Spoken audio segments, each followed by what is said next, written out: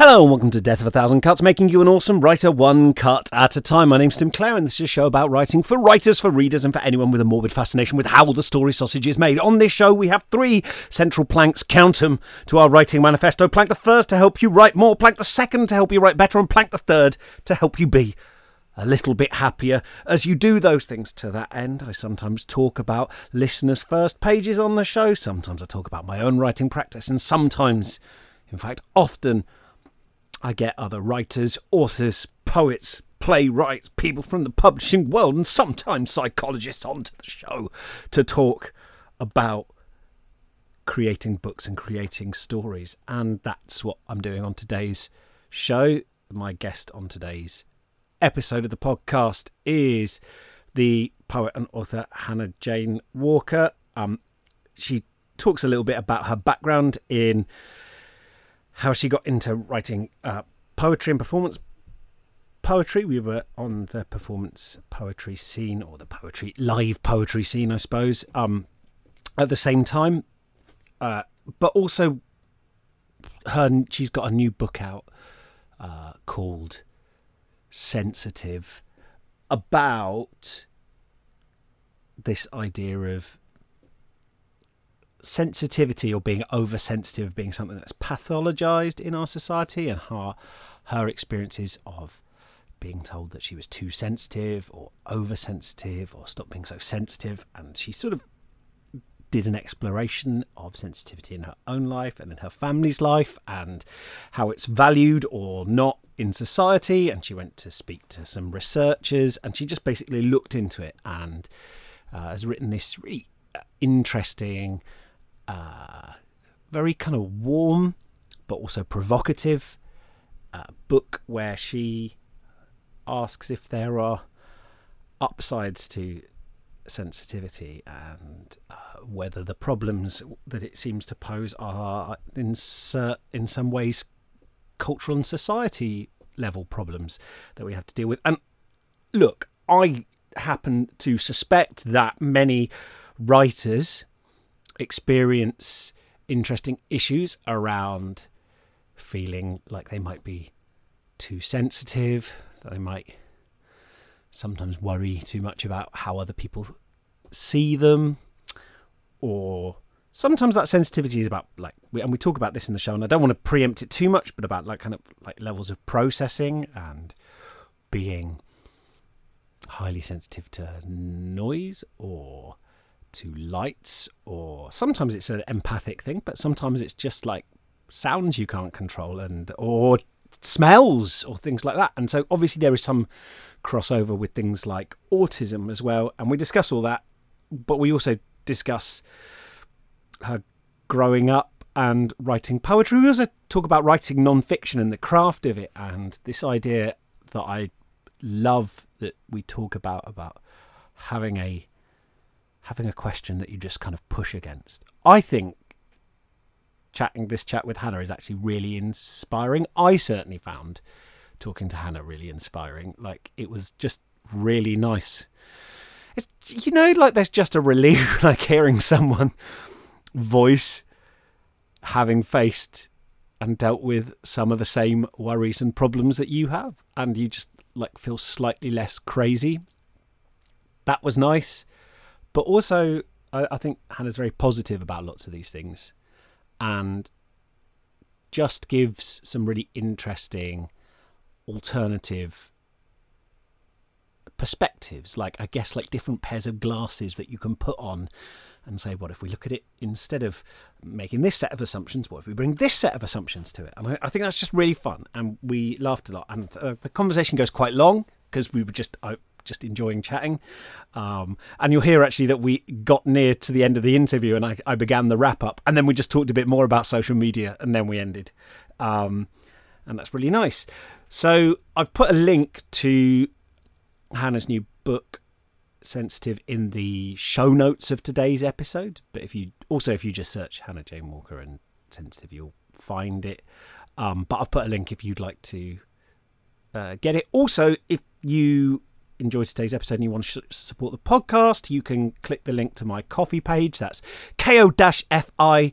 patreon.com/Tim Clare. Drop me a few beans. It helps me keep the lights on. It helps me pay my hosting costs. Thank you to everyone who's been so generous as to continue to, support the show in like these little ways, because they all add up. Like, I know it sort of feels like it's not going to make a difference here and there, but the fact is that loads of listeners have thought to just, help support that, toss a few quid into the bucket, and it adds up and allows me to do this continually, and I just really, really appreciate it. So thank you. There's a link in the show notes there, which are just the bits underneath today's episode in whatever podcatching app you use.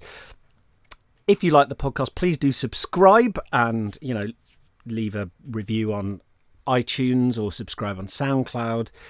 That's all just like really handy for making sure that when I keep slightly eccentric upload schedules, you get the episodes. Thanks for that. And finally, there is a link in today's show notes to pre-ordering my new book, Coward: Why We Get Anxious and What We Can Do About It, which is, obviously, you can understand why I was interested to talk to Hannah, because there are some areas in which our interests intersect, and I actually really enjoyed hearing Hannah talk about the process of when you're researching a book and you're interested in a subject, that it's rare that there's just like someone sitting around who's like, I am the professor of anxiety, or I am the professor of sensitivity, or whatever your interest is. The topic of your book, it's likely that there's just someone with that job title who spent their life like in a tower sort of tabulating all the things you know. So what you end up doing is going to people in loads of different fields, loads of disparate fields that might bump up against what you're interested in, and go, okay, so you work in this area, how might that relate, or what might that tell us about the thing I'm writing a book about? And that's always really fun as well, because you end up getting to speak to this really fascinating cross-section of people.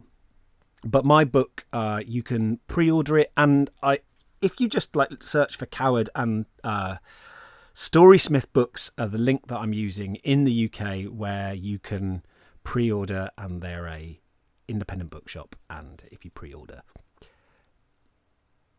I'll sign the books, so you'll get a signed copy on release. And if you email them, they can do international sales as well. And the money goes to an independent bookshop. That's it. All of those things, buying Hannah's book, dropping the show some dollar through the coffee page, and pre-ordering my book are all wonderful ways that you can support the show and support me. I hope you're doing really well. I'm not going to do any life updates in this show. At some point, I'm going to just do a little writing ramble episode where I talk and we can catch up. But because this is a thoroughgoing, rollicking conversation, I'd just like to sort of step aside and get into it. I really hope you enjoy it, because I enjoyed this one. And if you enjoy it, share it with people because that you might think enjoy it too. That's it. Okay. I hope you're well, and I hope your writing's going well. And if it's not, maybe put aside 5-10 minutes today of just a bit of free writing. Doodle something fun. Take a sentence for a walk and see what you come up with. Because it only takes those tiny little interventions to start just changing the story in your head and turning things around, so you start feeling less like someone who is failing to write and more like someone who is playing and experimenting and planting seed in your little writing allotment and seeing what grows. That's what it's all about, really, in the end, is treating yourself with love and having fun. And from that, good stuff appears. Which reminds me and Hannah also talk about, Hannah talks very sort of wisely and interestingly about the relationship between your responsibility to yourself as a writer and your writing practice, and your responsibility to the audience as well. So that's another thing to look out for and look forward to. I'm going to step aside now. Please enjoy my chat with Hannah Jane Walker. So the first thing I wanted to ask is, when is the first time that you can remember sort of realising or thinking that words and maybe stories were important? Stories when my dad, like I was quite a outsidery kid, not in the cool way, just in a not really belonging to any group or having any real friends way.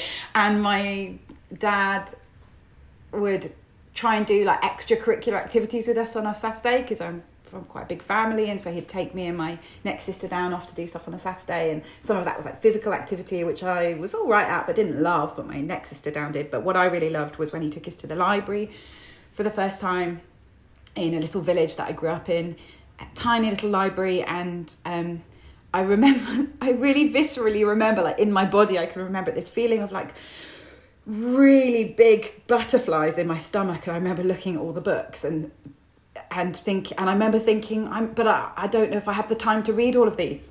Like, and getting really panicked. And I still get that feeling when I go into a bookshop now of like, I can't choose. I want them all. Like, it's sort of excited panic. It's not a bad panic. I just get really like overexcited and overstimulated. And so that's the first time I can remember being really excited about stories. And the librarian, sounds like something out of Matilda. It wasn't. I wasn't a genius kid or anything. But the librarian, I think, noticed that I was particularly excited. And I think the book limit was like 9 or something. And she let me take home. I think my dad really exaggerates it. I think he said it was like 32, but I think it was actually like 12, like, or something like that. So that's the first time I was really excited about stories. But I don't remember being excited about writing or being aware that... Oh, yeah, maybe I do. I remember I had a notebook in my bedroom.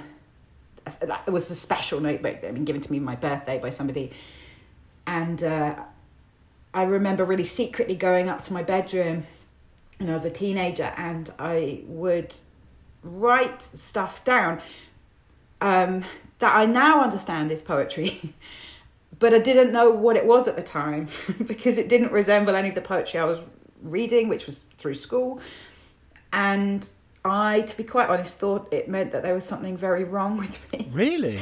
Yeah, because I was like, I don't know what I'm doing. And I hid it with the like ferocity of like a cat guarding a mouse kill that they've brought in. Like, I was like, if people came around the house, I'd get really jumpy. Mum would be like, oh, so-and-so's coming around. And I would think, oh my God, where am I going to hide the notebook? Like, I would like really plan where it was going to go. Like, if like I had to give up my bedroom for a guest staying, an aunt and uncle or something, like I would put loads of thought into like, what is the least likely place that this absolutely cannot be found. Wow. So those are my earliest memories of writing. I mean, I've got a lot more to say about that. I just don't know if it's... Well, I just want to... What was the kind of content of what you were writing down in those notebooks? I mean, was it like autobiographical? Were you playing with words? Did it seem like song lyrics? Like, what kind of thing was going into those notebooks? Do you remember? Yeah, so I'd write down song lyrics a lot. When I was really little, I used to, whenever friends came around my house, I mean, no wonder I didn't have that many friends, to be honest. Like, my favourite game to play with them on my tape player was, I'd have like Now 90s tapes, and I'd like go, let's write down all the words. And they'd be like, okay. I'll be like, here's a piece of paper. And I would give them a pen and play a phrase and be like, okay, what do you think they just said? And then we'd write down the words, and then we'd get all the words, and I'd be like, now let's sing it together. And so like a lot of the time it was song lyrics. I was writing down very lyric based songs, people like Tasman Archer. Don't know if many people will remember who Tasman Archer is. That's rude to Tasman Archer, isn't it? So I'm going to get this wrong now. I feel like I want to take a run at Tasman Archer, and I'm going to embarrass myself. What was her most famous song? She wrote a song called Sleeping. Yes, that was the one I was going to say. And it was like, I was right. It was like, I blame you for the moonlit stars or something, for the moon and sky, for the something. And I just the eagle's eye, for the dream that died. The eye, the dream that died. And I just remember thinking that's like the most profound, beautiful thing I've ever heard. I think I was about 10 then, 11 maybe. It was my first tape I ever bought. Maybe I was younger.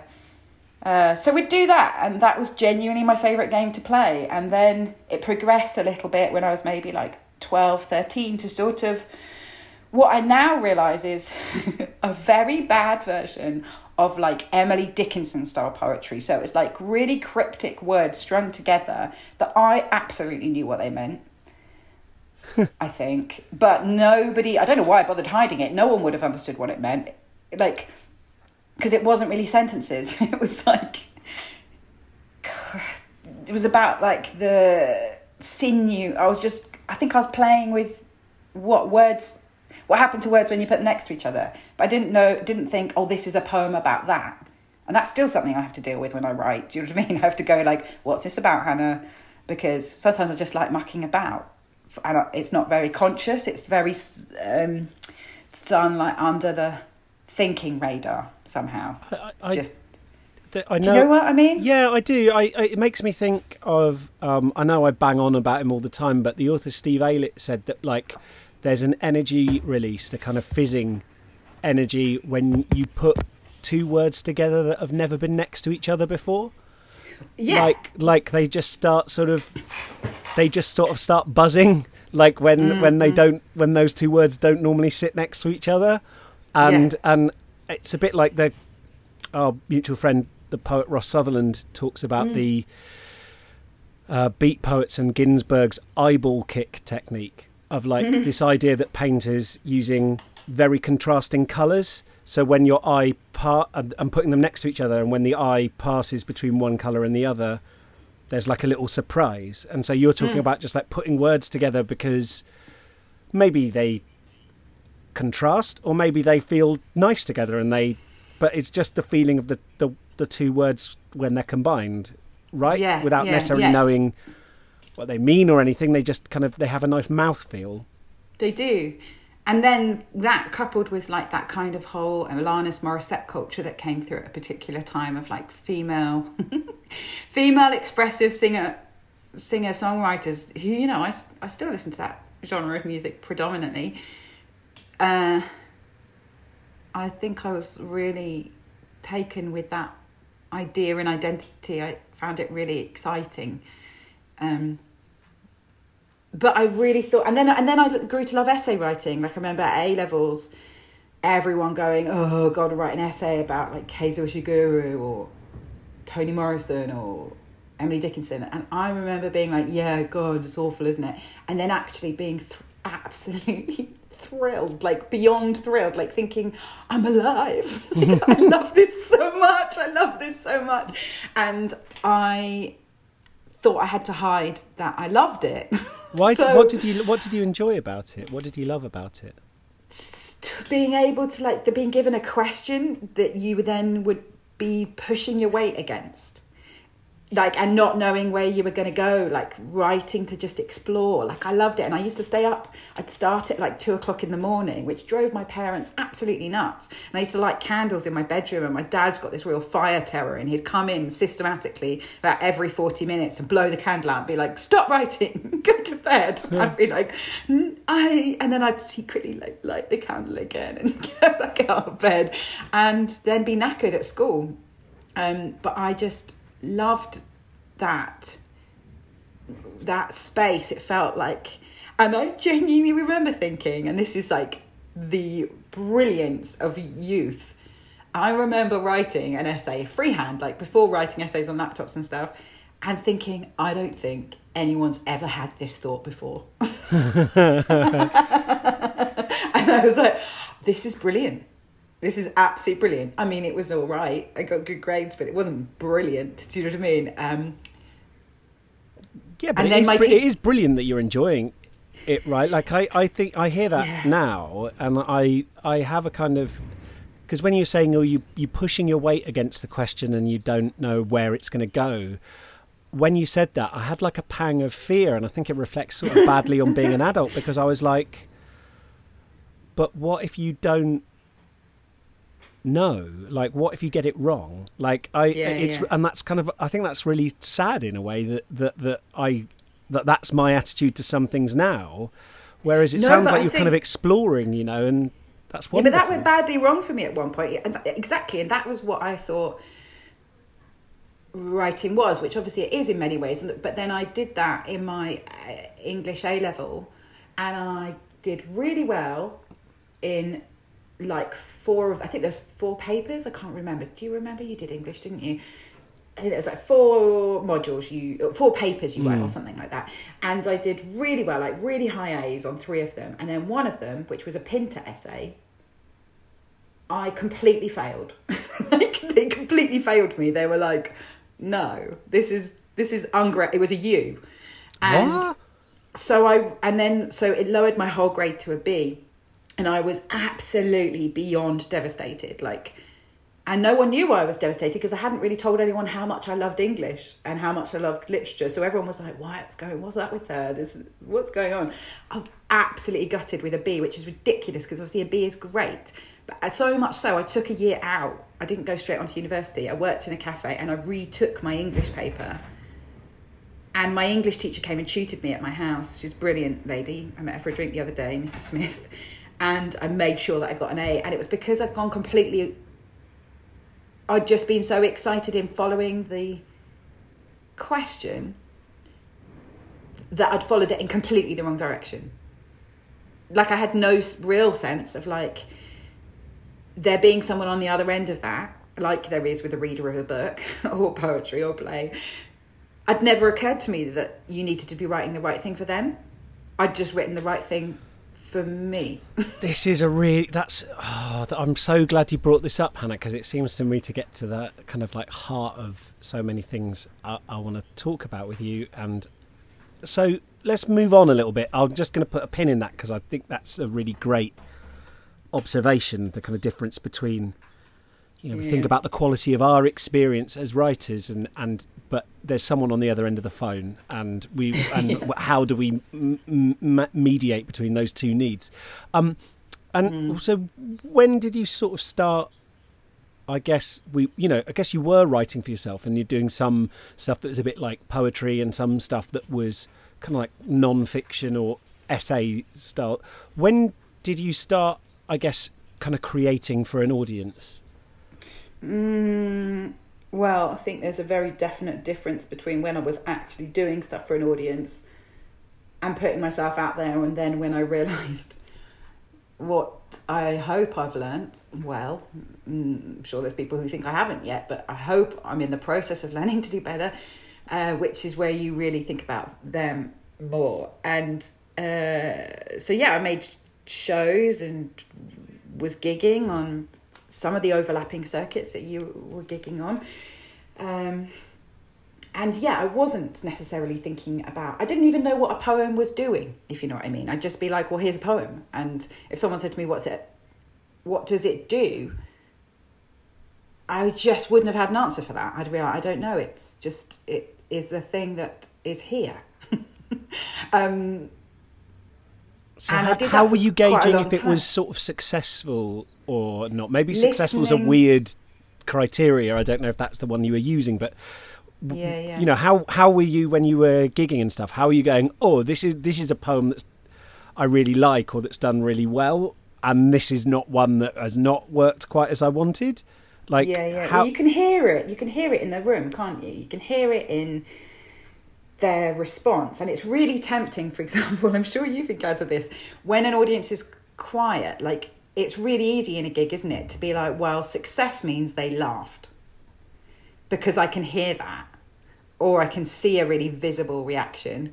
And so for a while I was like, oh, that's what I need to do, because that's what success means. And so I tried to do that, and I'm not naturally very funny particularly, and so like that was a really bad fit for me. And I was like trying really hard to be like, I just really want to give you what you want, and they were like, what are you doing? And then it took me a while to go like, oh, I need to be a slightly different version of me and be comfortable doing that. And so I just would try stuff out, and sort of, you can sort of hear it, I think, in the room about whether something's landed or not. And then you can tell by whether people come and talk to you, or poets that you're regularly gigging with will say like, oh, I think that really works. We're so generous when someone offers you that reflection. I can remember Ross doing that to me at Latitude once, and I was like, about a poem that I did that I really wasn't sure about. And he was like, that really works. And I was like, thank you so much. That's so hugely valuable, isn't it, when someone offers you that? You've done that for me in the past as well, like peer offerings, having people that you know it's not really in their interest to well, maybe it is, but like it's not really in their interest to tell you something doesn't work if it doesn't, works if it doesn't work. But I remember running a workshop and someone saying, there's often similar questions. I'm sure you've encountered this in workshops. And one of the questions that often comes up is when can you say that you are a poet? Which is a really amorphous question and answer, because, there's a million ways of looking at like what a poet is. And I said an answer that I was like, I didn't know I thought that, but that's what I've been trying to do, which was I think it's when you care more about the reader or the listener's experience than you care about the honesty and the accuracy of the thoughts, language and feelings or experience which have gone into the machine. So it's when you care more about the receiver end, then I think you care about this end. I think. Does that make any sense? It makes total sense. I suppose, like, that's not the romantic idea is like, it's when you give yourself totally to the page and you're inspired and the words flow out of you. That's the idea. And I feel like that's saying that it's like when you completely are honest, or when you completely make yourself vulnerable, or all sorts of things that are kind of focused on the writing end of it. Or when you're willing to murder your darlings, when you're willing to go, yeah, I love that piece, but it doesn't do the job, does it? No. Yeah, but I guess what I'm trying to say is I think there's lots of answers you could give that would get lots of approval, that would be about kind of like, it's like when you completely give yourself to the piece, that maybe aren't as true as what you're saying, which is like, maybe not what every audience wants to hear, which is like, well, sometimes I'm not saying quite what I wanted to say because I feel like you're not ready for that yet. Or I just need to step in and mediate it somehow because, like, actually some of us as humans are like a bit weird in a way that isn't always completely palatable to an audience, and we just have to step in and do a little bit of translation. Yeah, exactly. Yeah, is that fair? Or I don't know whether that makes sense, what I'm trying to say, but... No, it does. It's like, and it's also like, what are you trying to say? What are you using that space for? I've started thinking a lot recently, like, when we do a gig, what are we using that for? Like, it's a privilege, isn't it? I remember you were in that workshop, weren't you, with Roger Robinson, and he was like... No, I wasn't. No, you weren't. It was a workshop, and he was like, you really need to think about, what you're using that space for, and da-da-da. And I remember putting my hand up. I was like really scared to ask a question. There's only like 5 of us in the room, I think. And I was like, what gives someone the right to stand up and ask people for that space? And he was like, exactly. And I was like, no, but I need an answer to that. I felt like he had... And he was like, no, exactly. That's the answer. And I was like, And I really found that really problematic for a long time. Like, why am I getting you to listen to me? What am I doing with you? For instance, like Selena Godden, who is an amazing poet, she does such interesting, like, she's really entertaining. She gets the audience to laugh. They're really with her. Like, she's really performative. And she's really using that space to kind of explore a lot of the sinewy stuff about, like, love and activism. And that's her specific thing. I'm not saying we should all be doing that, but, like, I think she's really thought about what she's using that space for. And is not going out there and being like, right, now I'm going to make that really dry. Like, do you know what I mean? Like, she's doing it in a way which is entertaining and active. And I've always been like, I don't know what I am. I don't know what I'm offering. And that's really made me hesitate a lot of the time. But I also just personally get a lot out of doing it. So sometimes just going and gigging is just because I want to. Like, because I get a lot out of it personally. And I think, like, as an audience member, I obviously, like, I don't go to shows to see to see a performer having a nice time, I'm not like, oh, they're obviously living their best life up there. That's enough for me. No, exactly. But it is quite nice when you see that when the person who is performing, I do often, maybe this is just me, but I do often relax when I feel like they are not, they don't need something specific out of me. When you see someone on stage who's kind of like only going to be okay if the audience reacts in a specific way. So someone I've always felt like very comfortable as an audience member of, and also if I'm going on after them, is like Francesca Beard as somebody who just... you were going to say Francesca Beard. I think that's a great compliment to her, that I hope that like just someone who is very... She's very resilient, right? I mean, I think we've probably also seen her in sort of like in situations where the prevailing wind was not behind her. And she's sort of still soldiered on, and I always admire that in a performer who can sort of make the best out of a tricky gig and then have a good gig when the audience are on side as well, but who kind of is prepared to be present in the room. That maybe that sounds, I don't know, no, it's a bit like party behaviour. It's a bit like being at a party, isn't it? Like, there's some people who are just really able to just be there.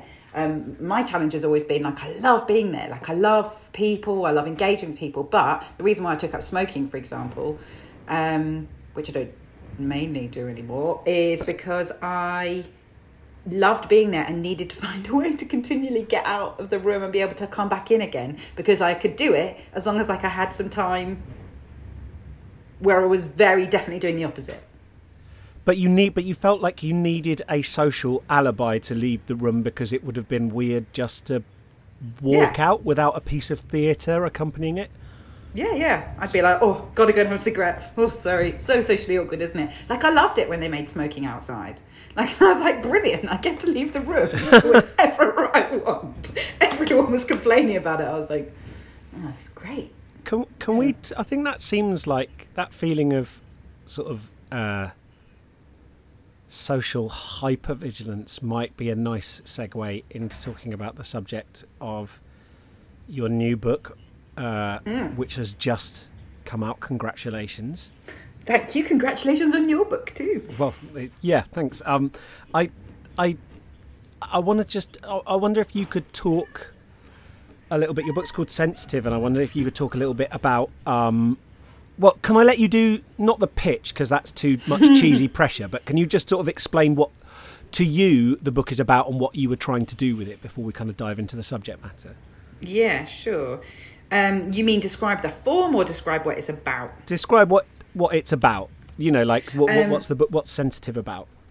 Well, yeah, so it's called Sensitive, The Power of Feeling in a World That Doesn't, and it is about sensitivity. And I basically am very, very sensitive, have been my whole life, and I've always thought that was a massive, massive problem, like something that I had to like figure out how to mutate in order to be successful or okay in the world. I was like deep, a lot of shame attached to it. Do you know what I mean? Like a lot of like, oh God, I seem to be experiencing this. These other people seem to be experiencing that differently. And instead of going, oh, well, we're all different, I would go, that must mean I'm the failure here.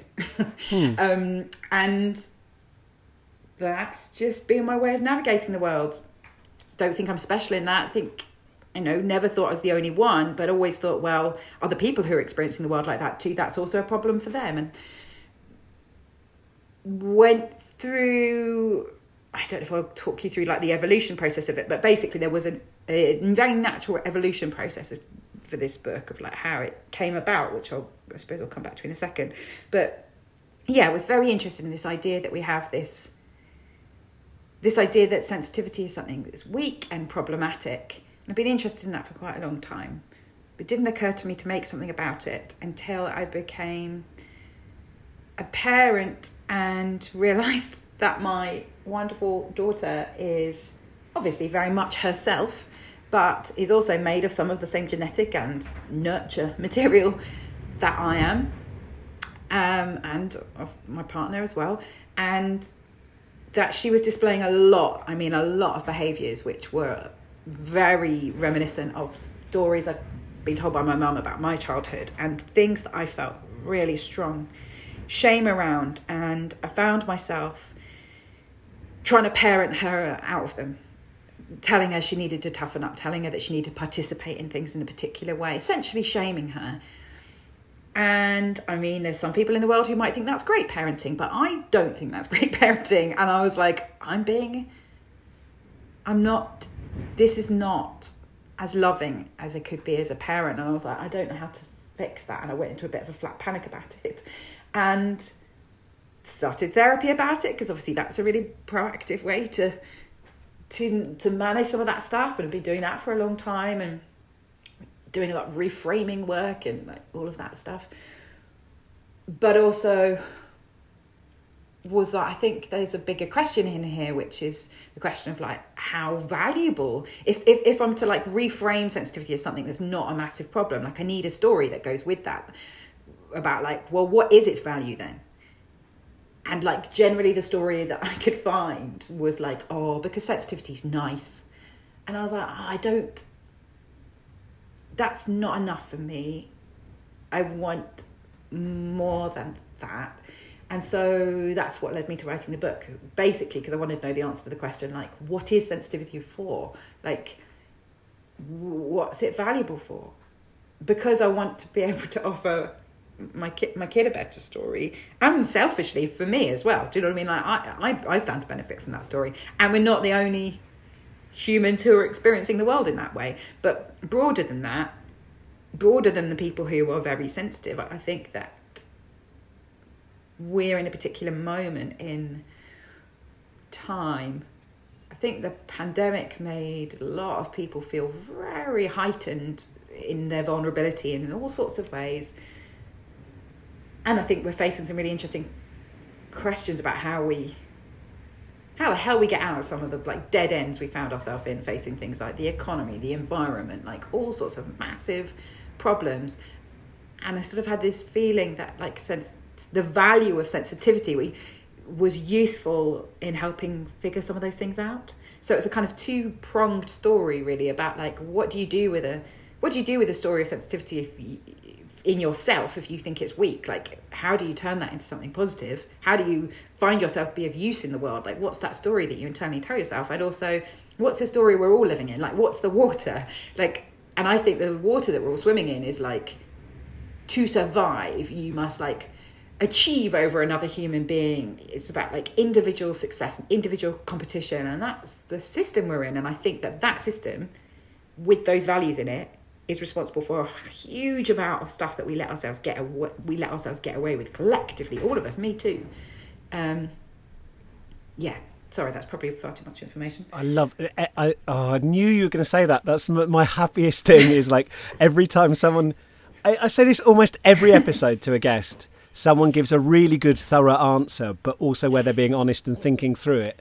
And without fail, they will end it with, I'm sorry, I waffled a bit there. And it's always when they've just given a really sort of like good... Every time. It happened last episode. Exactly the same thing. I don't know what it is about humans that make them apologise when they give good, thorough answers every time. I'm talking to you. I solicited the question. You didn't like walk in on me trying to like go to the loo and start saying, "Can I tell you a bit about my book?" Like I'm asking you. This is a format. It's okay. So I want to just. This is going to sound like a very, very elemental question, but I do want to, I think it's just worth doing before we move on, just so I make sure that we're singing from the same hymn sheet. Do you have a working definition of what sensitivity is? So I don't, but another person who's written another book does. And I'm just telling you the bit of my book here under my desk that talks about that. And so Dr. Elaine Aron, who is an American psychologist and author, she wrote a book called The Highly Sensitive Person in 1996. And in it, she defines this trait, and it's a type of person, which is the highly sensitive person. And she did loads of research into it. and she found that it is a trait, and it's found in much higher concentration amongst a specific proportion of the population, and that it's a trait that can be found in human, like across all species basically. I think it was like found in fish and giraffes and all sorts of things, cats. Like, in fact, we've just realised we've probably got a highly sensitive cat at home. It's very interesting watching the difference between the two cats. And she breaks it down into an acronym, which is DOES, which stands for means depth of processing, which is obviously something you can measure. O is overstimulation. E is emotional intensity, responsiveness and empathy. And S is sensitive to subtleties. And her book has a sort of series of self-reflective statements that you can answer in order to like assess whether you are highly sensitive. And so that book exists. But then I was very interested in that one of the other people that I interviewed, a psychologist at Queen Mary University of London, I think is the right title, which is Professor Michael Plous, and he said, well, we are finding now that it's more nuanced than that. It's not just this type of person that's highly sensitive and then people who are not, that it's like a scale, like a spectrum, like anything that you're measuring really, and that there's sort of you can be at anywhere along that scale. And he's very careful, and I think this is really important, that he doesn't phrase it as like that being good or sensitivity is not good or bad. It's not like, oh, if you're in the sensitivity club that makes you better than all other humans. It just means that that's what you are. Like, it doesn't have any value. That we're the ones that attach value to that, like innately as a trait. It doesn't have value attached to it. And Dr. Elaine Aron's research is very interesting in that she found that it was genetic, that it's found equally amongst men and women, although women are more likely to have a social story which says that sensitivity is more acceptable for their gender, and that it's found in introverts and extroverts, although slightly more found in introverts. And like, I'd place myself more on like an extrovert end of scale. Like, I love people, love talking to people. I talk to anyone. But that quite often somebody who's highly sensitive finds themselves, the overlapping point with sort of autism is the sensory stuff, in to do with like finding the physical variables of an environment particularly affecting, and that won't be the same for everyone. For some people that might be smell, for some people that might be touch, for some people that might be light, like whatever, taste. So that's the explanation. When you felt that you were oversensitive, when you were getting that message from the world and the people around you, what were the thing? How did you try to deal with that? What were the things you were trying to do to make yourself sort of, when you felt that was something bad that you needed to work on or change? What were the signs? What did I do as to like? Yeah. Well, so when you were feeling like you were oversensitive, how did you try to, were there things you tried to do to make yourself less sensitive? How were you trying to deal with it before you started feeling that it was something that I wanted to do with something about? Yeah. To be honest, I just ate food. And as a consequence, I've had a real problem with my weight my whole life, to be totally honest. And also I'd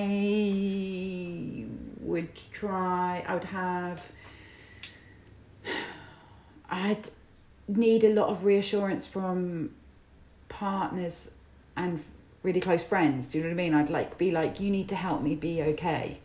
Like, I'd lean on them in ways that out this side of my adult life, I just look at and go, God, I don't really know who that is now, which obviously is part of me, but it's been sort of a big growing up thing, I think. So I'd need a lot of comfort from relationships and food, and I think that's why I was writing a lot of the time as well. I was trying to talk to myself, like soothe myself, tell myself that it's okay somehow, that this is okay. Like it just all felt very raw, really raw for a very long time. That all sounds like it's. I mean, I sort of both. You know, I'm sort of feeling. I really sort of feel for you as you're saying that, and also I kind of relate to it a lot as well. And I wondered, you know, you can understand, I guess, on the face of it, people hearing that and getting the impression that sensitivity is only a negative thing because it seems to have made you experience sort of your emotions more acutely in ways that I was distressed. There was a lot of distress. And so could you talk about maybe the ways in which you've sort of come to understand it being maybe a bit more nuanced than that, and it's not purely a liability, right? Yeah, no, well, that's what I wanted to find out in the book. I was like, I don't have this story. And like, I asked around friends, family, I was like, what's the better story? And everyone would be like, I don't know. So I was like, okay, that's why I'm going to write this book. And so in each chapter, I interview with different specialists and sort of say, well, in your work, tell me where your work like encounters that. And it was quite interesting to research because it's not like in general there's like an abundance of people who go, I research sensitivity. Like there's people whose work butts up against the frontier of where like sensitivity starts to like come in as a variable. I mean, there are neuroscientists who specifically are researching sensitivity, but more broadly than that, I had to sort of like really dig about to find people's work who like really overlap with that, and I wanted to help gather those bits of better story. And so really the main threads that came through that I found through the book was that sensitivity, the trait of sensitivity is in us as a species because it's like an alarm system that is there to signify unfavourable conditions for the rest of the population. That it's like a sort of fire alarm, which is that if it starts beeping, you're like, oh, I probably need to do something about that. But what I think is interesting with that is I don't think we do listen to those fire alarm beeps. I think we go, well, it's just you, mate. Like, you're the problem. I don't think we go, oh, is this useful for us? I think we just go, well, weirdo, like it's having a hard time over here. Off you go. That I think we're getting better at that, but I think that's generally like what we do.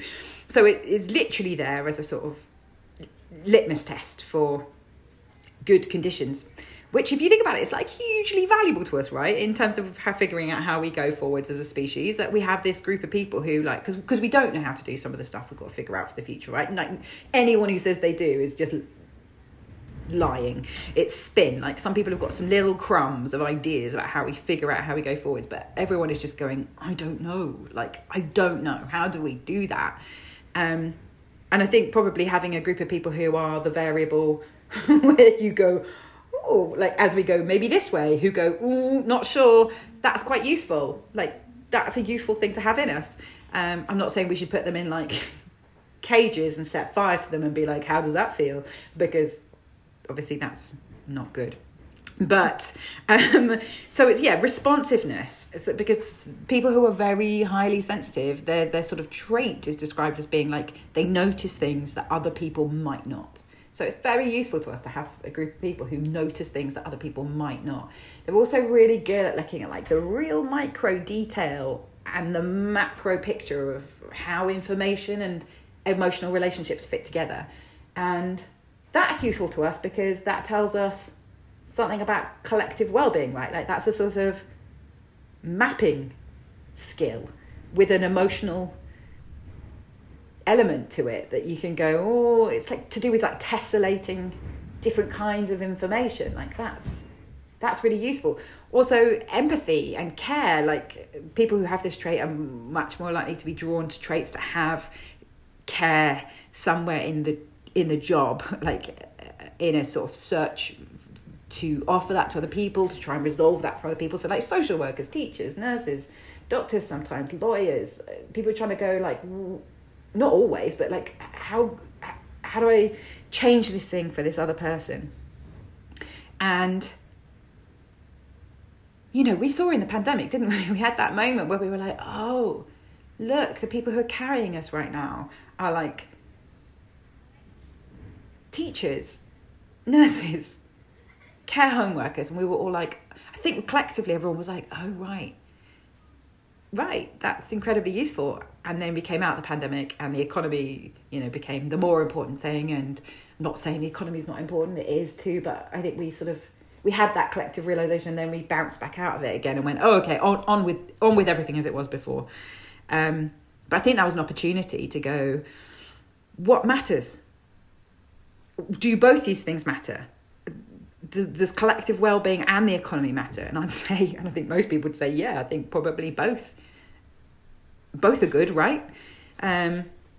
So also sensitivity is described as being like social glue. So it's like one of the traits which enables groups of people to cooperate successfully, to understand nuanced differences and needs within an environment, and allow groups of people to kind of achieve things which are greater than one person or one group might have achieved on their own.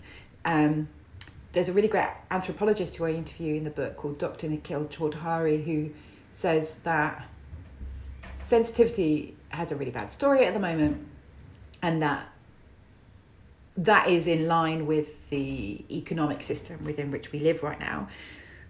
But we haven't always been in this economic system, that for like 95% of our lived human existence on the planet, we've been living outside of that system, mainly, with some elements of it too.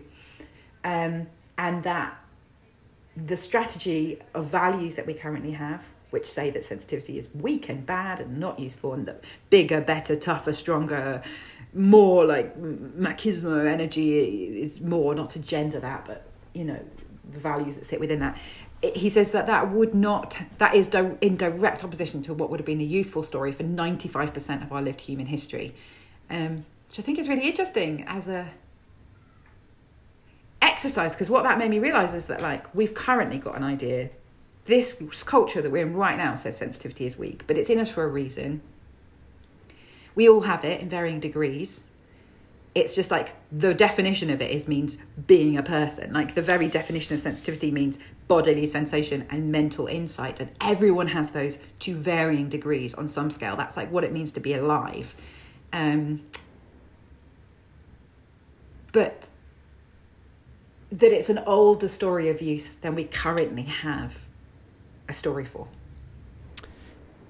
Are the ways of managing it, are they, because you've talked a lot about changes that require, I guess, like, I'm trying to avoid the term paradigm shift because it's been so ruined by corporate culture, but they require sort of large scale shifts of attitude sort of at the social level. They can't be dealt with just individually because they're about what we as a society value. They're about how we organise ourselves and how we set up systems. So I'll ask you about some of potential social changes in a second, but I just, for like selfish reasons, I want to talk about the individual ones, for what people can do now, or how maybe what you came away with changes you could make in your own life, because social change is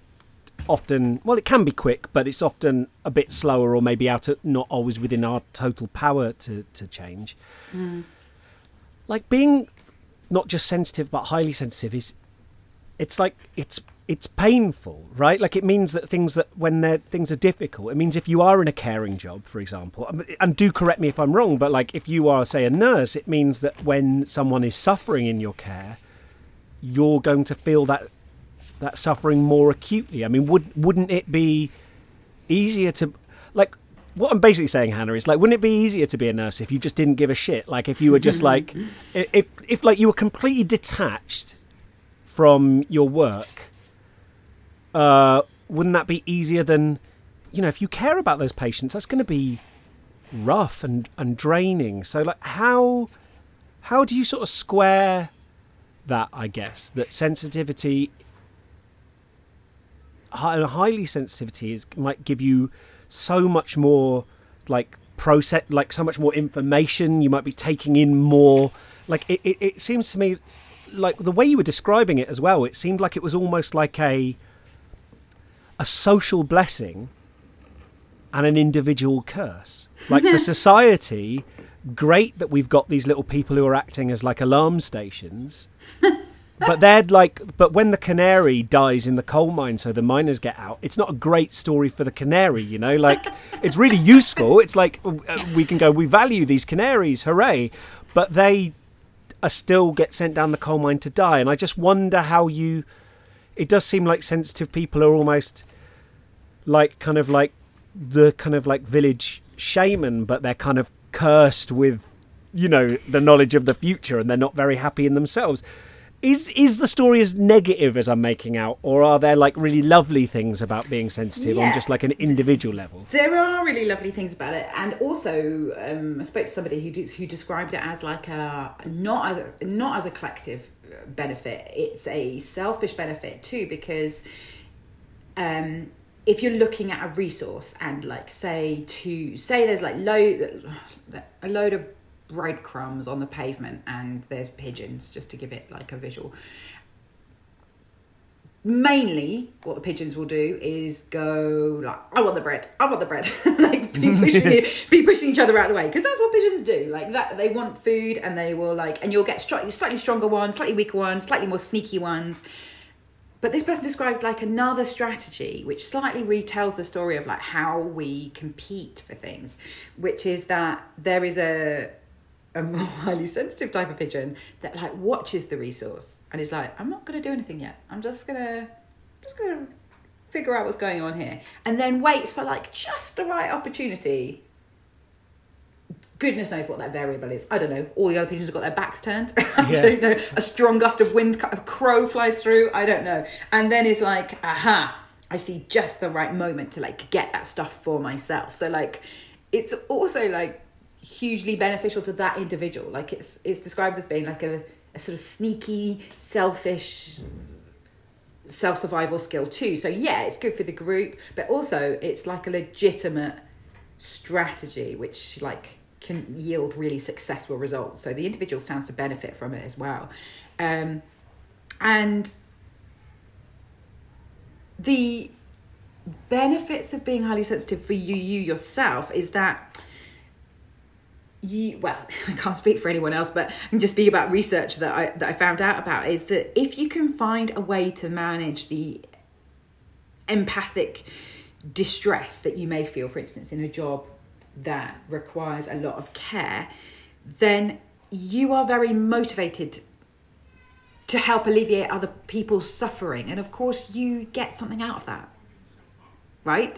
Like, to try to help another person, sure, you could define that as noble, right? But whether you get something out of that, I would say you do in the act of like trying. You're trying to help someone else. That's beneficial for you too, right? Like, you're like, I feel better about myself. I've tried to do something. Like one of the people that I interviewed said that high empathic concern is linked to compassion, and that motivates us to act, and that is a resourceful state to be in. That kind of like, I notice this, and that makes me want to behave in this way, makes me want to take this action in the world. And obviously we all define our lives in all kinds of ways about what gives us satisfaction and meaning in our lives. But like, for some people, I suppose they might get something out of that for themselves. Like, that feels like meaningful work to them. Thank you, Hannah. Those are fantastic answers to that question. No, I do mean it. I'm not being sarcastic. It's really, that was great. And I wondered if you just continuing the individual sort of side of it for a moment, I'm wondering if through your, working on this book, you got any sense of sort of individual management strategies for, that sounds like a very clinical way of talking about sensitivity, but I think like, yeah, as you say, I mean, we've talked about it as a trait, but as you say, it's in everyone. And I suppose it's also, to a certain extent, there's an element of sensitivity that is also a state, that we can feel more or less sensitive in different situations and on different days. And maybe if we're a little bit tired, a little bit hungry or whatever, but like these things, or maybe we've just been through very emotional experiences, we can feel sort of more keyed into the world and sensitive. I wonder, and I think, especially people listening who are writers who want to cultivate and celebrate sensitivity in themselves as like being a tool, but also it can be a liability if you're thinking, oh God, what will people think? My work's dreadful. Do people hate me? Are there any individual sort of management strategies that you've come across that you think are particularly useful for people who are struggling with some of the downsides of or costs maybe of sensitivity? I'd say costs would be a better sort of more neutral. Yes. So I spoke to a really interesting lady. I'm just looking at the chapter in the book now, which is the chapter's called Sensitive Challenges, and I interviewed a really wonderful woman called Jess, who runs an organisation called the Psych Collective in Australia, and they put online like free resources which address all kinds of things, and some of them are about sensitivity and self-management, and their whole ethos is that you are your own responsibility. Like it's so it sounds really obvious, right? But like it's no one else's job to stop you feeling distressed by the world. Like that's your job if you want to do that. Like if you're feeling like it is Hannah, too I want much. someone to parent me. Like I don't know. Don't tell me that. No, I like everyone is my mum. That's like everyone, anyone who's like in a job. Like if I go to do a gig somewhere, who's running the venue? Right, they're my mum for the evening. No, you're my agent. You're my mum. Like, you're really good at skills. I know you are. Like you've done loads of that stuff too. But like it's like skilling yourself up, right? Like to parent yourself essentially. Like and so the main takeaway that I realised through talking to everyone I've spoken to was you have to learn how to bear yourself. Like, it's no one else's job to be like, oh, you're feeling highly sensitive and finding these things really distressing. Let me fix that for you. I mean, maybe you'll luck out. Maybe that works as a strategy for someone. But it also increases that sense of dependence, because that's such a payoff. Like if you go, oh, please, can you help me? And someone does a really good job of that. You don't get to learn it yourself that you could have handled it. And then you feel helpless, then you feel like you slightly... and then that really makes that relationship blurry, right? Because you're like, I don't know if I love you or resent you. Like, because you can't look after... Oh, I feel so unbelievably called out, but it's really useful. Like, so, sorry. But what is that? Just because sometimes people talk about this and then they don't go like the final step, and I go, wow, that's really good. And then I realise when I come away, I don't know what was just discussed actually in practical terms. What does it actually look like to be there for yourself, to take responsibility? Knowing yourself, like learning. I've seen you do this. You're really good at this. I'm learning to get good at this. I hope. Which is like, so I maybe, like I've noticed now what my tells are essentially. Like what behaviours mean I'm going over that hill into distress, and then that will like become its own problematic cycle in itself. And like I've learned what mine are now. So mine are really and they're not that unusual, but they seem idiosyncratic at the time, but I don't think they are unusual actually, which are like I start to get really self-conscious about how I'm presenting physically in the world. So like I've become very conscious about like my face and my body. I don't really want to be looked at. I have like this feeling where I'm like, I don't want you to look at me. Like which is obviously slightly in contrast with like going on stage as part of your job. But like slightly, yeah. I mean, and I can see the conflict there. Yeah. Like, can you just, like, a photographer came to my house the other day and I was having a high sensitive day, and I said to him, could we just do like neck up? And he was like, no. I was like, deeply problematic. And like I just had to go, okay, well, I'm going to have to manage my own way through this, because you have to do it. Like you can't always opt out of everything, right? You can't be like, no, I'm feeling highly sensitive, so I don't want to do that. Like there are some things our lives require us to do just by being a functioning person. But yeah, noticing what those distress behaviours are. So mine is like very self-conscious.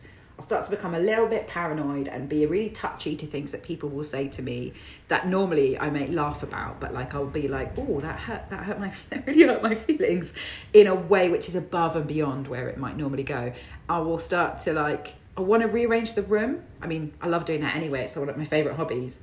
But I'll like feel a really creeping dominant feeling to be like, move the stuff. and so now I know, and I'll become a bit meaner, a bit sharper, like when actually, which is ironic because like I'm actually feeling softer. So I sort of like start presenting as like, no, like don't do that, or like I like have less capacity to have tolerance to deal with other people around me. I just become a bit of a it's a weird paradox, right? Like that, or like it's a contradiction that this idea of being sort of more sensitive can actually make somebody at difficult points be sort of less good sensitive steward of someone else's feelings and sort of absolutely. And it's and then you shame yourself about that. But anyway, like if I start to notice those things happening, I go, oh yeah, I see what's happening. And then I've got a choice to try to get a little bit of control back, to like just change the variables in my situation a little. And sometimes you obviously don't get much choice in that. Like say you're in a work situation and like you're not picking anything that's in the environment particularly, but like I can choose, for example, whether to go and step outside for 60 seconds or like make myself a cup of tea, or like say to myself in my mind, like, you're all right. Or I can keep telling myself the story in my mind of like, oh my God, everything's terrible and I'm really distressed and I just don't want to be here. Like I can choose to sort of airlift yourself out a little bit. Like if that was my kid, it's like parenting yourself, right? Like if that was my kid and I saw that happening, like we have this conversation in my house all the time. Like when my daughter is upset about something, usually because she's done something that she knows she shouldn't do. Like she's very self-shaming. If she's done something she knows she shouldn't do, like we've repeatedly said to her, please don't kneel up on that stool. It tips over backwards. And you've said it to her like 5 or 6 times. She keeps kneeling up on the stool tips over backwards. She whacks her head on the wall. The worst thing you can do in that moment is be like, I told you not to kneel up on that stool. When like she's crying at you. It's so difficult to not... It's such a weird...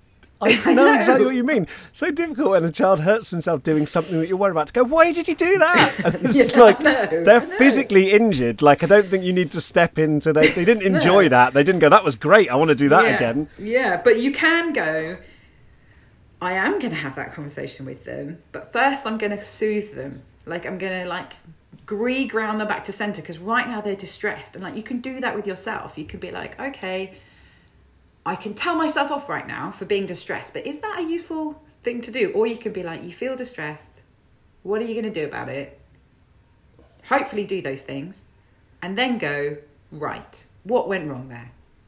And sort of reassess it. And if that was your parenting your kid, you go like, once they've calmed down and you've made sure their head's okay and you've soothed their feelings, and you go, I really need you to listen when I say, please don't kneel up on the stool, because it tips over backwards and this might happen. And if you're doing that for yourself, I suppose it's the equivalent of going like, you find this type of social environment very challenging. What does that mean you need to do before you go into it? Does that mean you need to not come? Or does it mean you can be here if you've put in place a series of extra things? I remember seeing you do that. Are you still there? You've gone really quiet. Yeah, I know it's an odd phenomenon. Whenever I listen to somebody, they always worry like I've gone into standby mode. They just like panic. I remember bumping into you at a festival, and obviously festivals are highly sociable places where like we're encouraged to like be with each other all the time. And I didn't really understand why when I went to festivals I would like you wanted to go back to your tent? What? Yeah, like why? Like what, Hannah? Like why did I not know when? Like, is it not a clue when it's like Friday night at Glastonbury, and it gets to 8:30, and I have gone back to my tent and I'm lying in it, and I'm just like, this is what I want to do. Yeah. I just thought I was boring. I thought I was boring and grumpy. Because there's another proportion, right, who are out there who are really able to sustain that that switched onness in a different kind of way. And so I would look at like mutual friends of ours, I'm sure you can think of like I know we're thinking of the same people. I know we are. Who just seemingly, I mean, I don't know, you don't even go really what's going on for someone, but seemingly just can drive through that continuous energy and just be on. And like for me, it's much more like I'm on and now I need to go away. I'm on and now I need to go away. And I remember bumping into you and you were walking back to your tent and I was like, I'm going to do this thing. And you were like, I'm going to go back here and have a bit of a chill out. And I remember thinking, yeah, that's self-awareness of like who you are and what you need. Like, sorry, this sounds so hippie-ish. I mean, I despise that kind of, I'm a secret hippie, but like, there's a whole language of it which like makes me cringe, but also like, it feels great. It feels so great to look after yourself and be like, yeah, I know what I need, thanks. Yeah, you know what you didn't feel. I feel the same way, and I still have that reflexive cringe. But at the same time, I know I spent years being too cool to talk about it, and being like fucking miserable, like being absolutely miserable. And it's like, well, am I just gonna sort of put on my big boy trousers and talk about emotions and accept that some people might judge me, or am I going to go on just feeling really sad and snapping at people and not being happy? And I think I'm happy to have this conversation and talk about this stuff, because the alternative is you waste a lot of your life, like you say, shaming yourself, hating yourself, trying to self-regulate through strategies that are doomed to failure. But at least no one's going to call you corny. Yeah. No one's going to catch you caring or trying. And the hardest part of that, I find, for me anyway, and I think for quite a few people, is I cannot believe I'm about to say these words, but like, is believing that you even deserve to look after yourself. Like, that's the hardest point. Like, if you're in a shame, if you deal in like shame internally, like what you do is go, I'm feeling distressed. Well, you're an idiot for feeling distressed, and you don't even deserve to look after yourself in that distress. Like, which makes you problematic not just for yourself, but for everyone else. Like that's really... Well, because that little demon in your head is saying, look, I've only got your best interests at heart. It's going, look, if I let you do this for yourself, that's self-indulgence, and it's going to lead down all sorts of dark roads. So I'm only being mean to you.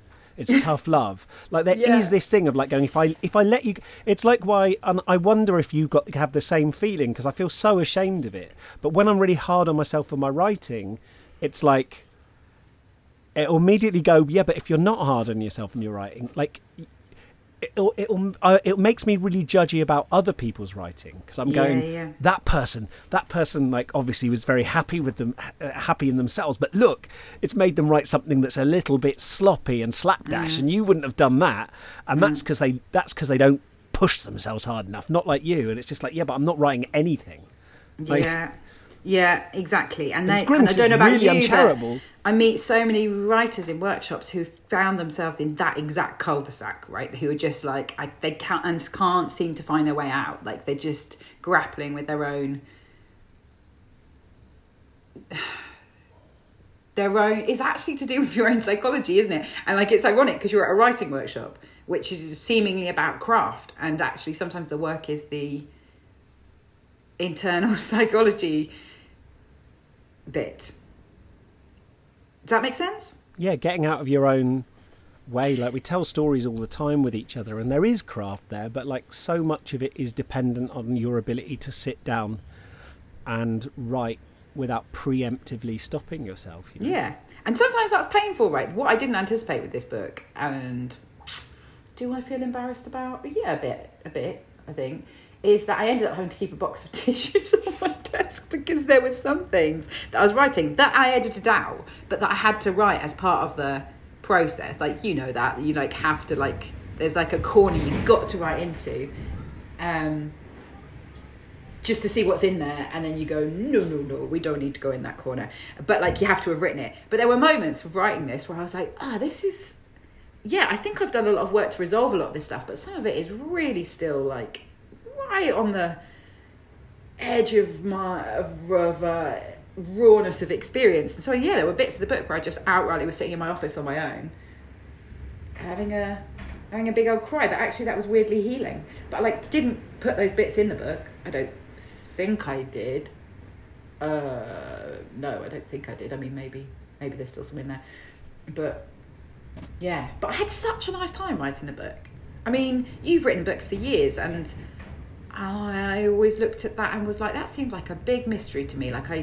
And in some ways it still does, but I was like, wow, I don't even understand what that process entails or why anyone would want to do it, to be honest. But I just had the best time.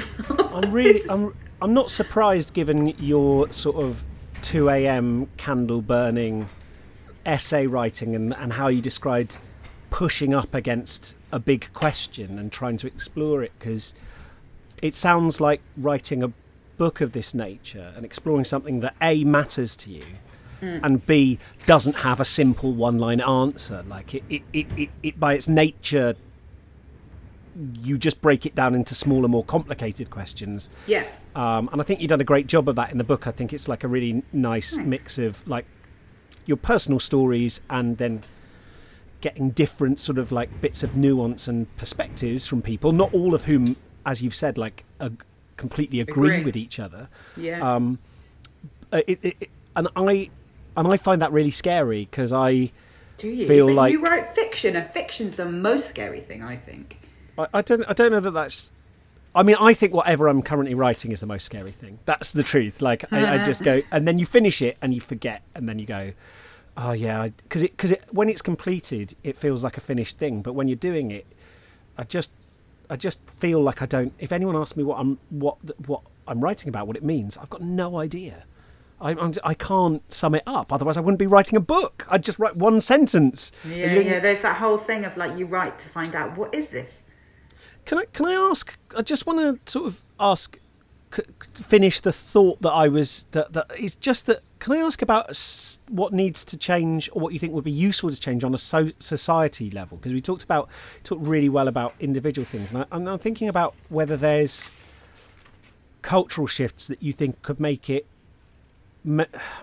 One, make the world a nicer place to be for people who are highly sensitive, and more, I guess, on a very cynical level, that can help us exploit that value and use the good parts of sensitivity more. Because it struck me when you were talking about needing to sometimes, being in a place and step out, that if you wouldn't need to smoke, for example, you wouldn't need to smoke in that party. If you wouldn't need that alibi. If it was normalised, that someone would go, I could just use a decompress for 5 minutes. That was completely normal. But that would be a society level thing, not just an individual thing. I wonder if you could talk about what you think a kind of society that was shifting towards. If there was a vibe shift, Hannah, that's the term I'm going to use. What would that look like to sort of make the world a better place for very sensitive people? I think it starts in the education system, because that's the route through, the tunnel through to the world for most people. And I think that a lot of the skills which have been shown, I mean, as much as you can measure and predict what is going to be useful in an uncertain future, but the skills that are going to be useful to us are resilience, the capacity to usefully question authority and understand when authority is important to follow, to understand the difference between those two things, because they are different things. Not just rebelliously going, I disagree with everything, but going, is that the way we need to do that? Because is there a different way of doing that? Because we have a sort of idea that to get through the education system, you absolutely have to accept the authority that is presented to you. The idea of an absolute right and wrong answer, the absolute obeying your the hierarchy of the system. So the understanding that there's different ways of navigating through that, and understanding that for instance, our job economy is dramatically changing really, really fast. And so for an interview, somebody in the book, he says that one of the job sectors is predicted to really dramatically have a rise in attention and amount of staff within it within the next, I don't think he gives it a time period, within the future, is the care sector, because as like technology can do more and more of the jobs that a human being's brain and body is able to do, the one of the qualities which kind of remains really uniquely human is empathy, care, and compassion. Yeah. And we don't have a system or a story which says that so that's not in, it's like vicariously in the education system, like kids get taught to, you know, like don't push each other over, like, but we don't have an understanding that might be useful in the job market, that might be a skill which you can learn. So I think it's about understanding that, like, yeah, we have sensitive people and we have people who are less sensitive, or there's like a scale, fine.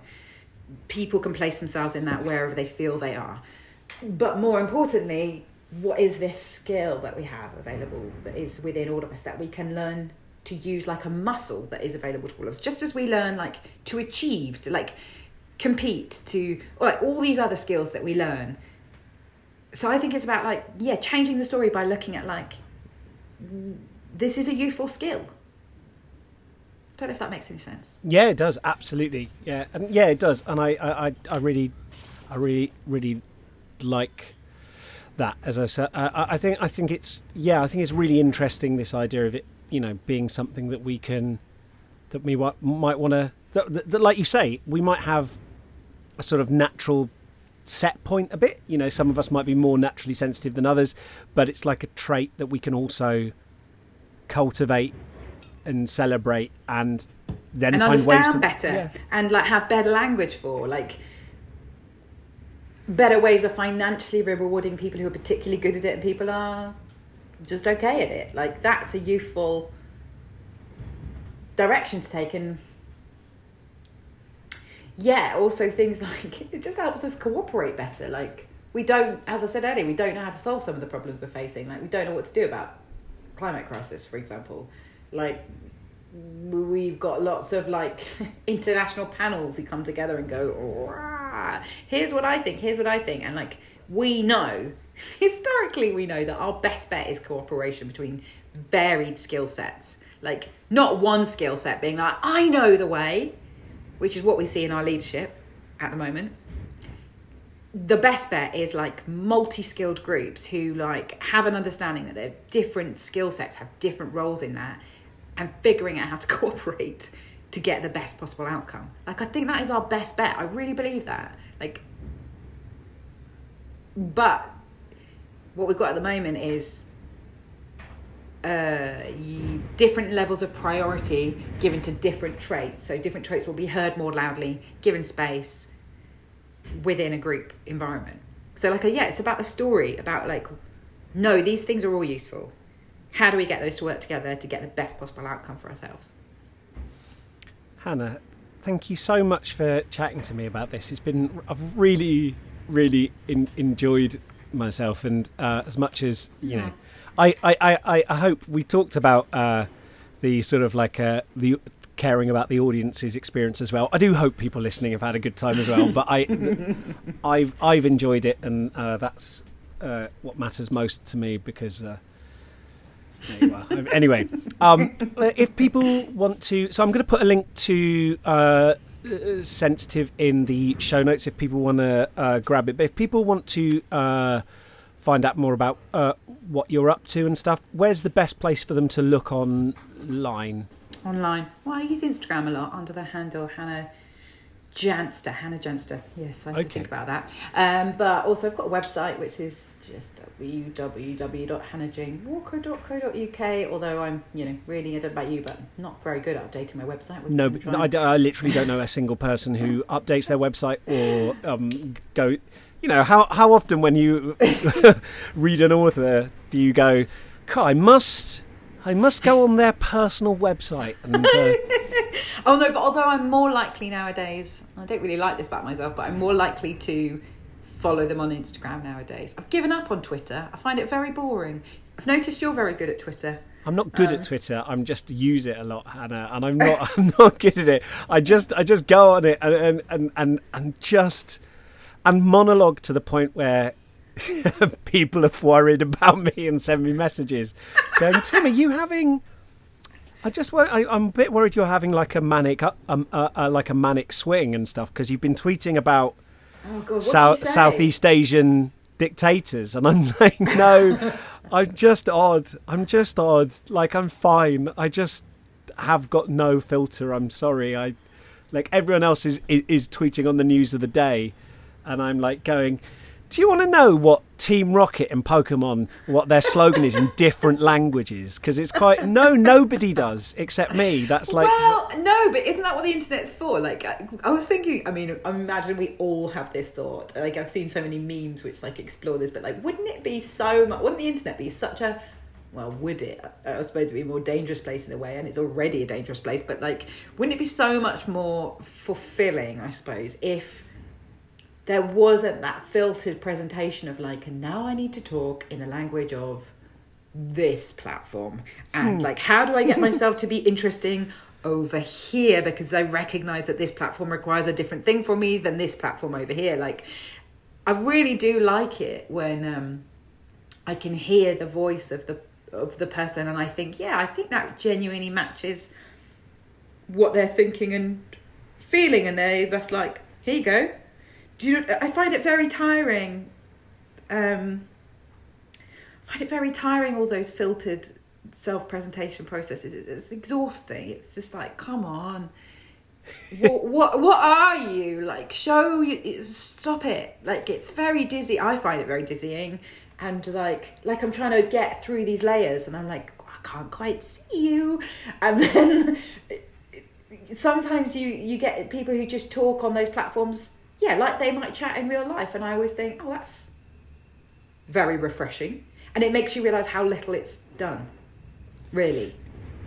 Yeah, and I think maybe there's just what they call the kind of like uncanny valley effect, where like I sometimes feel a little bit weirded out, because I know that that's not.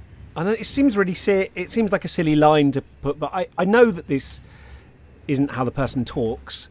That it's like it's a bit that they're doing for socials, and I just feel a little bit like I'm dealing with a robot, and I find it slightly upsetting and frightening, because do you know what I mean? It's like if you spoke to them and they just spoke in a kind of, and their eyes were all glazed over, and they gave you a really slick kind of, hello Tim, how are you today?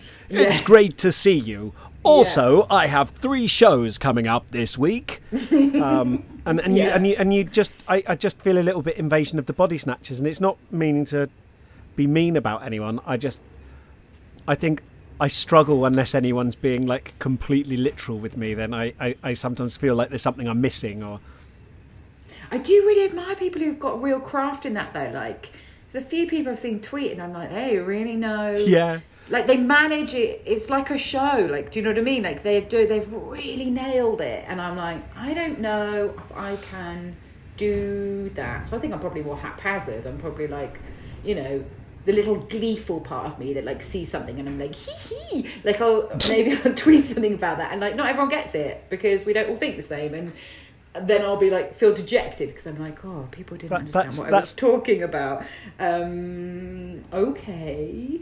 Or like, I really hesitate now.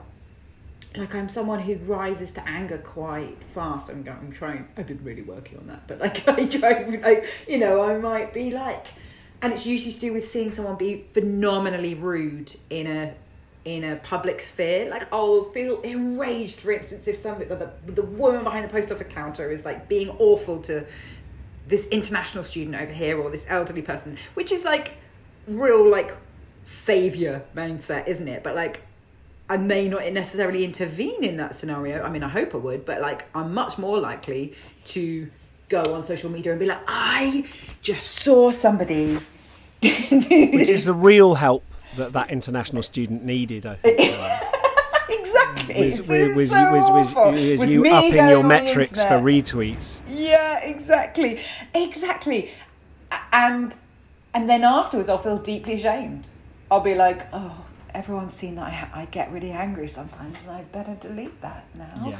Dear. And I think you are right in saying that some people are really good at it, and maybe the real thing is not that I crave authenticity, but I know I'm not very good at doing like proper good posts that are of value to people, and every time I try, I do fall into that.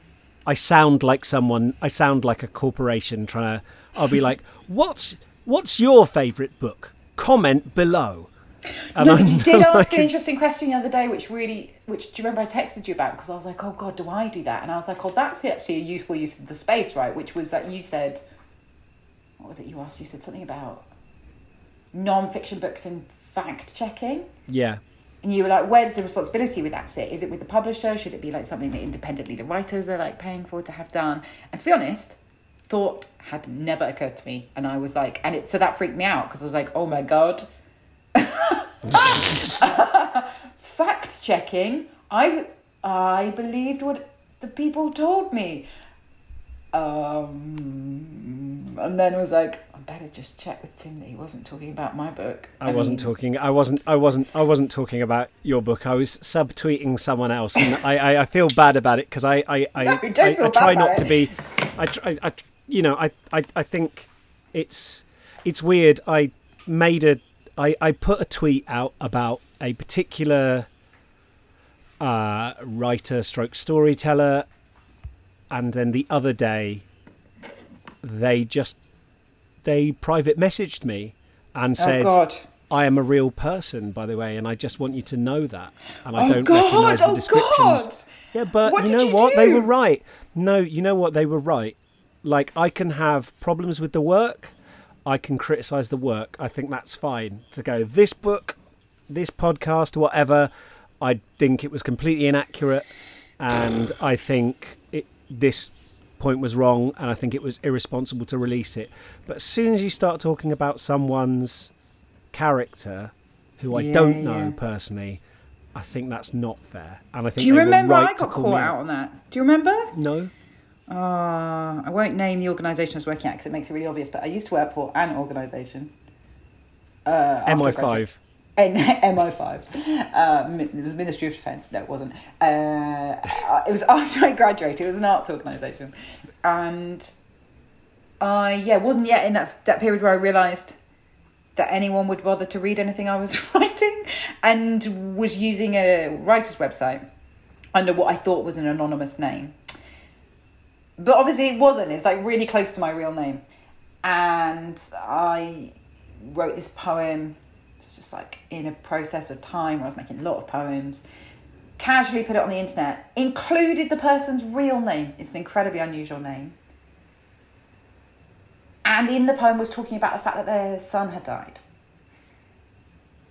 And used that information really casually, as if it didn't land somewhere, because I never thought anyone would read it, but I'm not sure even that justifies it. Do you know what I mean? I just don't know what the thought process was.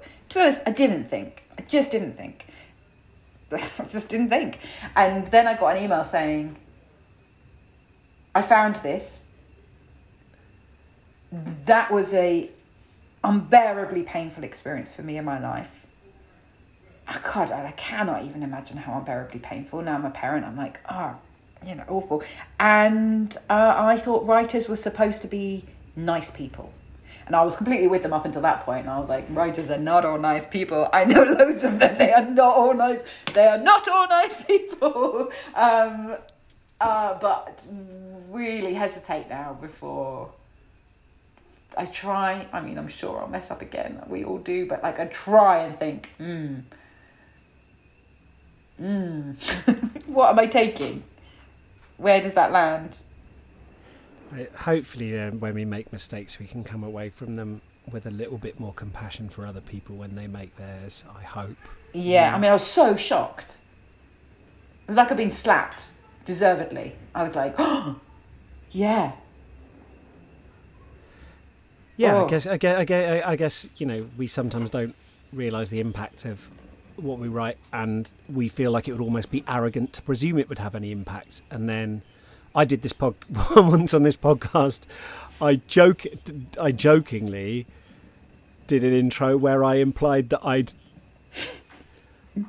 punched someone and like did you name them? No, like an imagined person. But like I told an anecdote that I thought was obviously a joke about someone being rude about people who listen to this podcast, and that I punched the person and then they were like on the floor and they weren't moving, and then like I ran away and I didn't know what had happened to them. And several people wrote to just sort of like apparently say that person sounds like they were really rude and I think you did the right thing. And I was like, oh no, like I thought it was a joke. Like you can't leave someone for dead, like you can't just punch someone for disagreeing. And I was like, oh no, people listen to this and maybe sometimes take what I say to heart. I've got to, like, even if I think no one would take me seriously, I've got to be a bit more responsible. Anyway, look, Hannah, thank you so much for speaking to me. Thank you for having me. And Thank you. Everyone listening to today's episode, thank you for listening, and I hope you have a wonderful week of writing.